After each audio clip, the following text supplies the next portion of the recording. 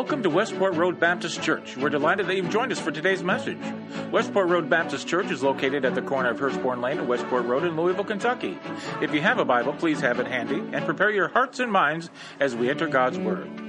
I wanted to thank Steve Thompson for preaching last week. He got a very short notice as the flu hit me, and so I appreciate him being willing and able to do that. And Larry's on call right now in case I pass out in the middle of the sermon. So that's good as well. I just told him pick up wherever, it doesn't really matter. They won't notice one way or another. So take out your Bibles, turn over to John chapter 13. We're going to talk this morning about betrayal. How do you react? What do you do when somebody lets you down? When somebody betrays you, when somebody that you depended on turns their back on you, how do you respond to that? And we're going to look at 6 things that you need to do when you've been betrayed this morning. Now, everybody in this room has been betrayed at one time or another, sometimes very severely, sometimes in minor ways, but we've all been betrayed. Just a couple weeks ago, I was on vacation in Costa Rica, and we were going to this waterfall that was at the top of a mountain. And we turned to pull in. We didn't know how far we had to go because it was straight up this hill on this road that wasn't really a road. And you're going up this sheer mountain cliff, and there's a sign that says waterfall, 2.5 kilometers. And, kilometers about 0.6 of a mile, so you figure, it's not that far. So we go about 3 miles, and we think, well, we must have missed it somewhere. And we're right on the, this sheer mountain and everything. And then there's another sign that says waterfall, just 2 more kilometers. And so we go about another 3 miles, and we're about ready to give up again. And then there's another sign that says waterfall, 2 more miles, not kilometers. And we're thinking, okay, they're playing us here. Something's going on.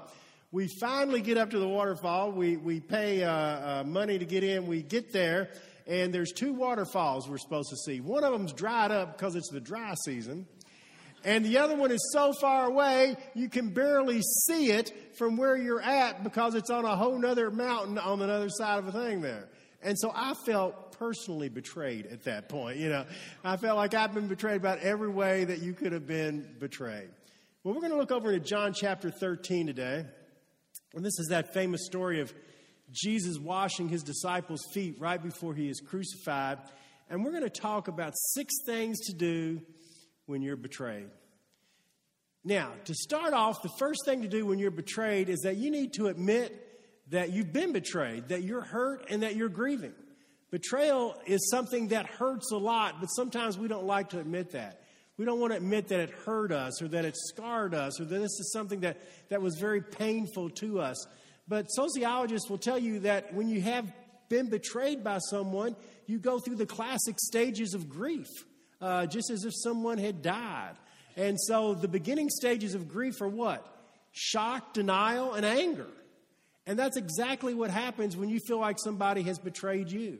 If you're married to someone and you expected to live with them forever and you find out that they've committed adultery against you, then you feel betrayed. You feel very personally as if that hurt and that grief is there. If you've worked at a company your entire life and given everything to it, and then a couple of years for retirement, you get downsized, you feel betrayed, and there's hurt and grief and loss. If you've been abused by someone, there's that hurt and grief and loss. If a friend gossips about you, if friends just don't show up when you need them the most, then you feel hurt and betrayed, and there is a grief. There's shock that they acted that way. There's denial. Surely this couldn't have happened. And then there's just sheer anger. And so it's okay to admit, yeah, I feel angry. You see, the Bible never says you shouldn't be angry. A lot of people think that. But it doesn't say that at all. It says, don't let your anger lead to sin. So you're going to get angry, but it's then what do you do with your anger that counts. And so admit you're hurting, admit you're grieving, admit something bad has happened. Let yourself be angry. In John chapter 13, Jesus knows Judas is going to betray him. And look down to verse 21. Verse 21. And let's see Jesus' reaction to knowing Judas was going to betray him. After he said this, Jesus was greatly troubled in his spirit and testified, I tell you the truth, one of you is going to betray me. Now, Jesus knew Judas was going to betray him. He knew that it was part of Scripture that he was going to be betrayed before he would go to the cross. And yet still, when it happened, one of his trusted friends, even though he knew it was going to happen, he was still greatly troubled by it. How could somebody that had walked with you for 3 years and loved you and heard the messages and seen the things that Judas had done betrayed him? And does anybody remember how Judas would ultimately betray Jesus? With a kiss. The utmost sign of friendship, going up and kissing someone on the cheek. That was the actual betrayal. And we're told that Jesus was deeply troubled in spirit because he was betrayed. It's okay to admit when someone has let you down and hurt you and turned their backs on you and betrayed you. It's okay to be angry. It's okay to hurt. It's okay to grieve. It's a natural reaction. I was reading a news publication the other day called Us Magazine. And there was an article in there about Ryan Reynolds and Blake Lively having a baby. You know, they're not only a Hollywood power couple, they're a pretty good-looking power couple, too, you know, as you're in there. Well, Ryan Reynolds in the article talked about how he was betrayed when the baby was born. And he said, as I've grown and become famous, he said, I've limited myself to a very small circle of friends. And he said, I've done that because there's only a few people I found out I could trust that weren't in it for something else. And he said, so when the baby was born, I immediately sent all these pictures to this small circle of friends. He said, I'm only talking about 3 or 4 people that have been with me since I was a kid. And he said, a week later, all these magazine tabloids came out with pictures that I had sent to one of my friends on there because they'd sold it to the newspapers. He said, I was shocked, I was hurt, I felt betrayed, I was angry. That just happens when you've been betrayed. You feel those ways. So the first thing, admit your hurt and grief. You're not going to get past it till you admit that's how it feels. The second step in dealing with betrayal is to try to understand what may have caused it. To try to understand what may have caused it. Why do people act the way that people do? Now, that doesn't always mean that because you understand it, it makes it right. Maybe they act the way they do because they're a selfish jerk or something like that. Oh, now I understand. That's why they did what they did. Maybe you were downsized because there's unfeeling bureaucrats that don't care anything about their bottom line and they can hire somebody less than you and they could care less. But to understand why something happened. I always try to ask myself that in any situation. I've worked on it for a lot of years, and it actually has helped in a lot of situations. I was pulling into the church parking lot last week, the new entrance here, and I was up by Hirschburn Lane, but right before you get there, there's a turn-in to the church, a new turn-in. I had my signal on. I had my signal on for a block or so, and when I got up to that entrance, I put on my brakes and turned in the parking lot. The car behind me starts slamming on the horn. I turned around, and the person's looking at me, you know, going, what are you doing? And I'm going, I've got my blinker on. I'm turning. What do you mean, what am I doing? And then I asked myself, well, why did that person act that way? Were they just an idiot? And I said, okay, well, you know, maybe that's the reason they did it. But then it occurred to me, no, people, when they're in that turning lane, are thinking you're going all the way up to Hirschburn Lane. And so when I braked, it scared them. And their reaction to being scared was to slam on the horn and go, what are you doing? And so suddenly I had an entire different perspective. I didn't want to chase them down and beat them up any longer, you know. And, you know, she was probably in her 70s. I think I could have taken her, you know. But just trying to understand why people react the way they do makes a big difference. Look at verse 2 of chapter 13. The evening meal was being served, and the devil had already prompted Judas Iscariot, the son of Simon, to betray Jesus. So why do people act like they do? Well, right here in verse 2, we're told that Judas, one of the reasons he's doing what he's doing is that he's being prompted by Satan, that Satan has entered into him. Twice in chapter 13, we're told that Satan has entered into Judas Iscariot. And so Judas is behaving this way for a lot of reasons. Maybe Jesus didn't turn out to be the Messiah he thought he was going to be. Everyone, all the disciples thought when Jesus came, he was going to rule in power and glory. But instead, Jesus is talking about, I'm going to die, I'm going to be betrayed, and it wasn't the Messiah they were thinking about. So maybe he was disappointed. We're told in another verse that Judas was a thief that loved money. So maybe he sold Jesus out for money. But why did Judas behave the way that he did? And then to ask yourself the question, did I have any part in this? What part might I have played in the betrayal that's going on? Did Jesus have any part in what was going on here? Look at verse 18. Surely Jesus had nothing to do with this. Jesus said, I'm not referring to all of you, for I know who I have chosen, but this is to fulfill Scripture. He who shares my bread has lifted up his heel against me. 1,000 years before Jesus was ever born, Scripture predicted that Jesus was going to be betrayed. It wasn't Jesus' fault, but it was going to happen. One of the 12 were going to betray him. And so in some sense, Scripture was being fulfilled regardless of who had done it. But just to try to understand what's happening, what's going on, why do people behave the way that they do? So the first thing then is to admit you're hurting, admit that a wrong has been done. Second, to try to understand why it may have happened. And then the third thing in dealing with betrayal is to look to God for your acceptance and self-esteem. Look to God for your acceptance and self-esteem. Whenever you've been betrayed, people always feel like maybe it was all my fault and I'm worthless and I'm not a good person now. So when someone has adultery committed against them, what do they think? Well, maybe I wasn't the right kind of spouse, or maybe I should have done this. This is all my fault. And so you begin to question that. You begin to feel less about yourself. People in an abusive relationship say, well, I'm no good. Maybe I deserved it. But in any kind of betrayal, if a friend gossips about you, well, maybe I wasn't a good enough friend, or maybe I hurt them. If friends don't show up when you were there, maybe it's because of the kind of person I am. And we always tend to start doubting ourselves and to think less of ourselves. One of the ways Jesus got through his betrayal is that he knew exactly who he was and what God wanted him to do. Look at verse 3 of chapter 13. Jesus knew that the Father had put all things under his power, that he would come from God, and that he was returning to God.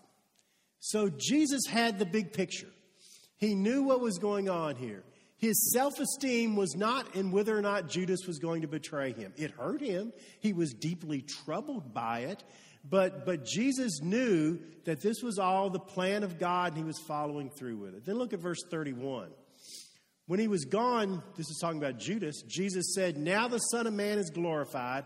God is glorified in him. If God is glorified in him, God will glorify the Son as in himself, and he will glorify him at once. Where's Jesus looking for his glory and self-esteem? God. He's not looking for it in Judas. If you are looking for your self-esteem and acceptance in another person, people are sinful human beings, and even the best of them, your mom, your dad, your spouse, your children, will end up letting you down sometimes. Your self-esteem cannot be found in other people because that is a dead-end trap. So you put everything that you own in your self-esteem in the person that you married. And then they cheat on you, or they want a divorce, or they die. And then you feel, what's left? That was my life. That was my acceptance. That was my self-esteem. You put your entire worth in your children and pour everything you have into them. And then your children grow up and they move out and they marry somebody else.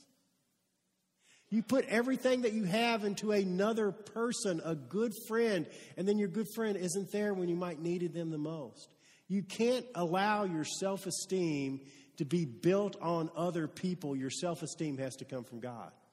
No matter how hard somebody may have betrayed you or hurt you, the only person that can make you feel less about yourself is you. They can do things against you. They can behave poorly. They can do things to hurt you. But only you can make yourself feel less. And what you need to understand is you were created in the image of God. You are a child of God. God loves you so much that Jesus died on the cross for you. The Son of God literally died because you're that important to him. And that's where your self-esteem has to come from, not from other people or what they say about you or think about you or how they treat you, because that's a dead-end street. It's got to come from God. Number 4, the fourth thing to do when you're betrayed is to forgive the person and treat them with respect. Now notice, forgiveness is the fourth thing, not the first thing. What happens if the first thing you do when you've been betrayed is you try to forgive the person? It's not going to work very well, is it? Because you're angry, you're shocked, you're betrayed, and forgiveness just doesn't come very natural in that situation. So what you have to do is the other. Okay, I am angry. I've tried to understand it, and I've come up with you're a selfish jerk. Now I'm looking to God for my acceptance and my self-esteem. And after you've done all of that, then you can finally get to the forgiveness thing. Now, I need to talk about two things here for just a second. What is forgiveness and what forgiveness is not? Webster's Dictionary defines forgiveness as this way: to stop feeling angry and resentful towards another for an offense, to set aside the debt that you are owed because of that offense. So somebody has hurt you, you are angry and resentful, and you have a right to be paid for the debt that they hurt you with. You're angry, resentful, and they owe you a debt. Forgiveness is to cancel that debt. I'm not going to let you hurt me longer by not forgiving you. When you don't forgive someone, who's hurt the most? You are. So you can carry around the rest of your life anger and resentment at another person, and it's hurting nobody but you. They probably haven't thought of you in the last month, and you've been angry at them every day or something like that.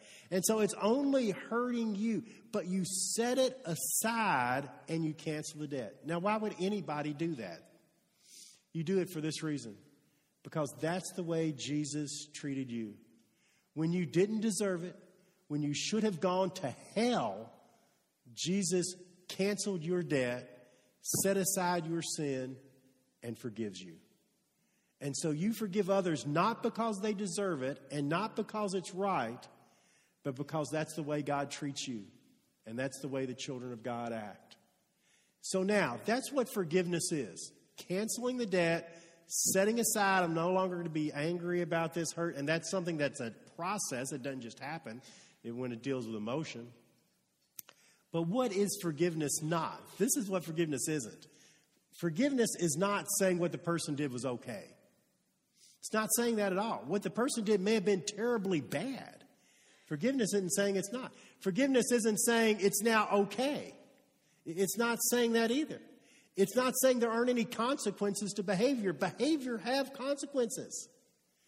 Forgiveness is saying, for my part, I am forgiving you and wishing you the best, and I'm setting aside the debt that you canceled against me.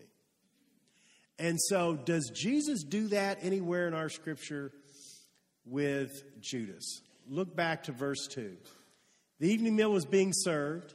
The devil had already prompted Judas Iscariot, the son of Simon, to betray Jesus. Jesus knew the Father had put all things under his power, that he'd come from God and was turning to God. He got up from the meal, took off his outer clothing, wrapped a towel around his waist, poured water into a basin, and began to wash his disciples' feet, drying them with the towel that was wrapped around him. Jesus knew it was Judas that was going to betray him. And he took off his clothes, wrapped a towel around him, got down on his knees, and washed the dirty feet of his betrayer. That's forgiveness. That goes above and beyond. How could you do that? Somebody you know is going to betray you, you're washing their dirty feet. But that's forgiveness. Canceling the debt, not allowing yourself to continue to be hurt by what someone else has done to you. And treating that person then with respect. It doesn't mean that every time you forgive someone, they're going to accept forgiveness. We've got this Pollyanna idea that if you forgive someone, they accept it and everything's fine. Some people aren't going to accept that forgiveness. And so you forgive them and treat them with respect, and you try to go on with your life. That brings us to the next thing, the fifth thing in dealing with betrayal. Attempt reconciliation, but don't let them keep hurting you. Attempt reconciliation, but don't allow them to keep hurting you. Now, here's the question that will immediately come up. Why would I attempt reconciliation? It's their fault. They did it. They hurt me. They betrayed me. Why would I attempt reconciliation with them? Because when you were lost and going to hell and you had no chance of saving yourself, Jesus suffered and died on the cross for you when you sinned against him. He took the initiative and died for you for one reason, because he felt you were that valuable.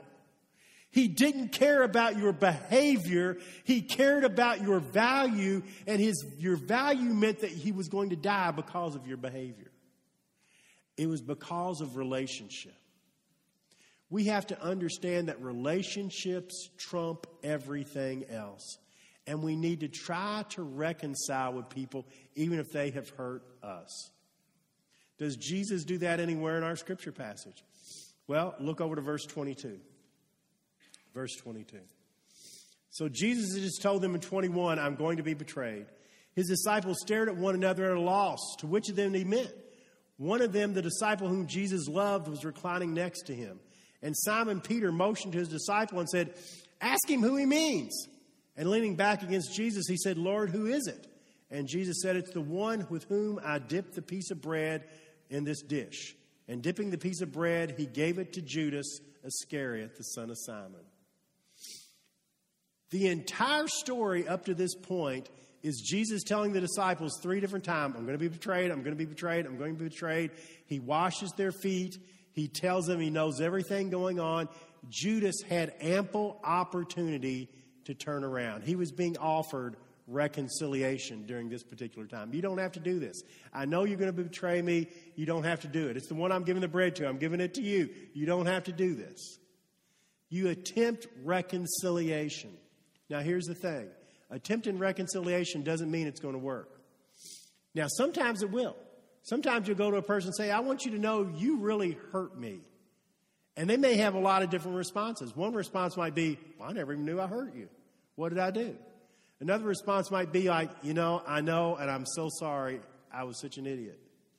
Another response might be, well, tough on you. But your job is to attempt the reconciliation. But after the attempt at reconciliation, you don't just allow the person to keep hurting you then. You don't keep yourself in a situation where you keep getting hurt. And so if you're in an abusive situation, you need to get out right now. You never allow that to happen again. But you forgive people if they want to be forgiven. But if their pattern continues, you just don't allow them to keep hurting you. Was Jesus going to allow Judas to keep hurting him? Look back to our scripture passage again. Down to verse 27. As soon as Judas took the bread, Satan entered into him. So Jesus dips the bread and says, the one that's going to be betraying me is the one I give the bread to. He hands it to Judas. Judas takes the bread. We're told Satan enters into him. And then look at what Jesus says. Well, what you're about to do, then go do quickly. I've done all I can do. I've made all of my attempts. And if you're going to do it, then go do it. He's not going to allow himself to keep being hurt over and over again. That doesn't mean you stop treating the person with respect. You do. If you're around them, you treat them with respect. You're always open to reconciliation. But some people aren't going to change. Some people aren't going to admit they were wrong. Some people are going to keep hurting you. And then you need to step away from the situation. And that brings us to the last thing when it comes to reconciliation. Live a renewed life of freedom and love. You've gone through a process now. You've admitted you were angry. You've tried to understand what was going on. You've forgiven the person. You've tried to reconcile. And the whole thing comes down to verses 34 and 35. So Judas leaves the room. And look at what Jesus says in verse 34. A new command I give you. Love one another as I loved you, so you must love one another. By this all people will know you are my disciples if you love one another. Now, isn't that interesting? You've got to keep these verses in context.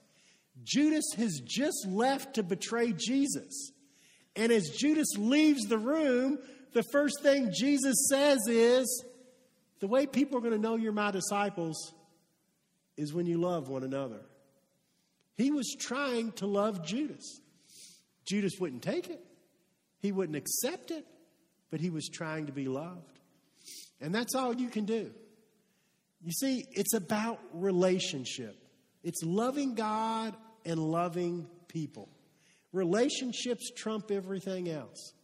And so for Jesus here, even after Judas had left, he reminds the disciples, one day you're going to look back. Judas is treated pretty rough in Scripture. Every time he's mentioned, it's Judas who would betray Jesus. How would you like that said about you every time something was said about you? But Jesus is trying to tell them, no, it's about love. It's about pulling together. It's about caring for people. And the best you can do is try to extend that. In another church I used to pastor, there was a man in the church who was a minister, and he had become separated from his daughter because his daughter married someone he didn't want her to marry. And he told her not to marry that person, that he didn't think it was right. She married him anyway. Turned out to be a very good marriage. They had a few kids, very happy family. Things went really well. But he never forgave her for marrying him when he told her not to. And so he was having a birthday party, and I'd gone to the birthday party. His daughter and her husband and the grandkids show up, and he got up and went in the bedroom until they left. And when they were leaving, I was talking to the daughter, and she said, I'll be back at Christmas, and he'll go in the bedroom, but I'm going to keep coming back. Now, there's someone doing all that they can do. And both sides felt betrayed. But at some point, relationship and love has to trump everything. In our scripture, Jesus reminds us of that love is the way we'll know we're his disciples. We're all going to be betrayed. And when we are, the way we react to that betrayal is going to be the most important thing. Ed Young Jr. is a pastor of Fellowship Church in Grapevine, Texas. And when he was in college, he played for Florida State University's basketball team. And he said he was all excited to get on the basketball team. But when he got to Florida State, there was a guy on the team who found out that he was a preacher's kid.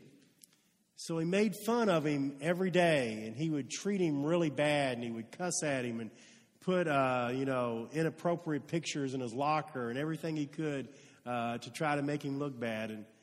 And Ed Young said, I never knew what to do, so I just always treated him with respect.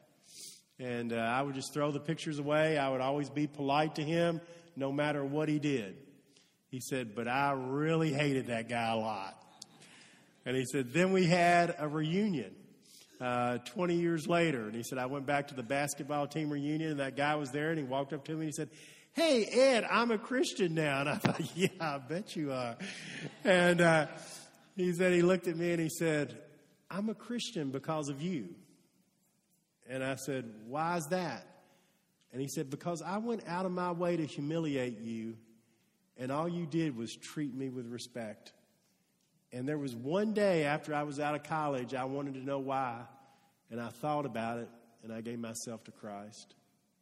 You see, my friends, every person on this planet is special to God. They're his children.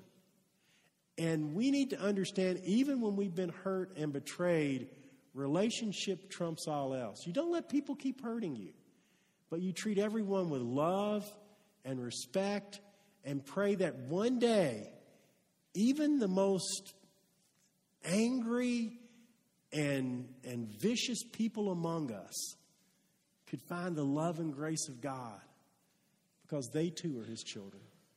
Let's have a prayer. Father, thank you that you love us so much. Thank you for your grace. Help us, Father, in very tough situations to try to deal with these situations in the best way that we can with love and respect. In Jesus' name, amen. Well, we come to this time of invitation where you're being invited to what God says to you. And I guess the first thing I would say is is to look at your life and say, is there somebody here I need to begin that process that we've talked about today? Maybe just to admit you've been hurt by them. Maybe to go to them and say, you hurt me. Maybe to find forgiveness.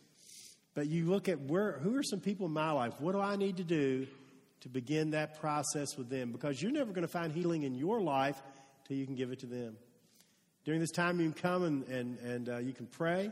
Larry will be down here as well to meet you. You can come and say, I want to join this church, be a part of what this church is doing. And the most important thing you could ever do is to come and say, I want Jesus Christ in my life. But this is your time and your opportunity. Larry's going to be down front because you probably don't want to hug and kiss on me, so he's going to be there. But this is your time and your opportunity. We're going to stand together as we sing.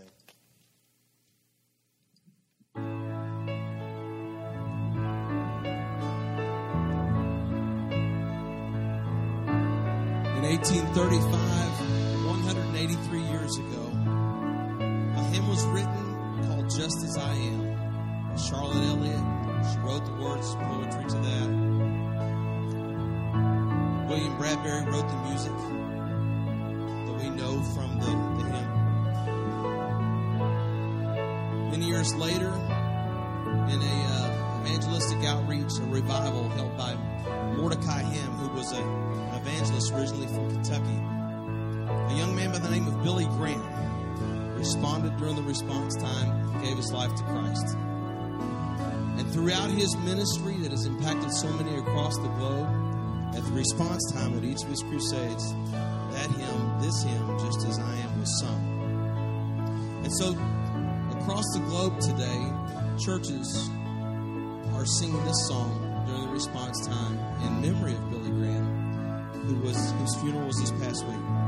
Probably not what you expected to sing in the contemporary service this morning. I think it'll be a meaningful time for all of us. Now, there's some things set up here at the front. Things may seem a little tight. I want to encourage you not to let those things be barriers for you today. If you want to come and share what God's doing in your life, come to Larry. Step around, things are there. If you need to pray, step around, grab someone, come here this morning. But let's sing together. Just as I am without one plea, but that thy blood was shed for me, and that thou bidst me come to thee, O Lamb of God,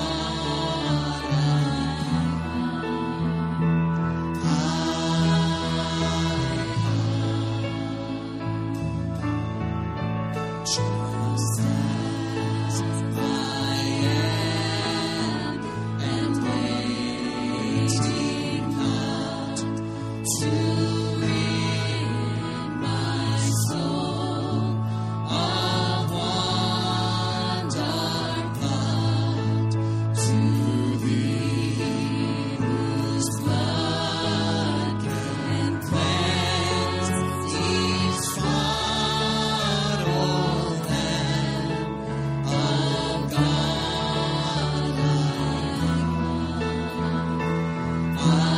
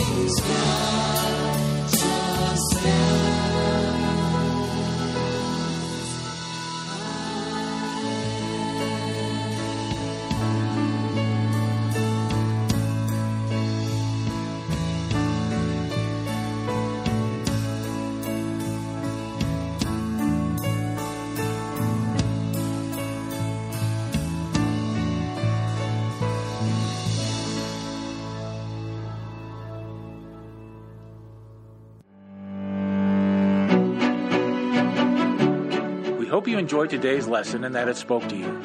If you have prayer needs or want more information about us, we invite you to stop by our website, mywrbc.org, and click on Contact. Please use the word podcast in the subject line. You can also find us on Facebook, Twitter, and Instagram. Keyword MyWRBC. At Westport Road Baptist Church, we love God and love people. Please join us for Sunday morning service at either 9:30 a.m. or 11 a.m. We also have Sunday school for all ages during both service times. Thanks again for listening, and join us next week for another message from God's Word.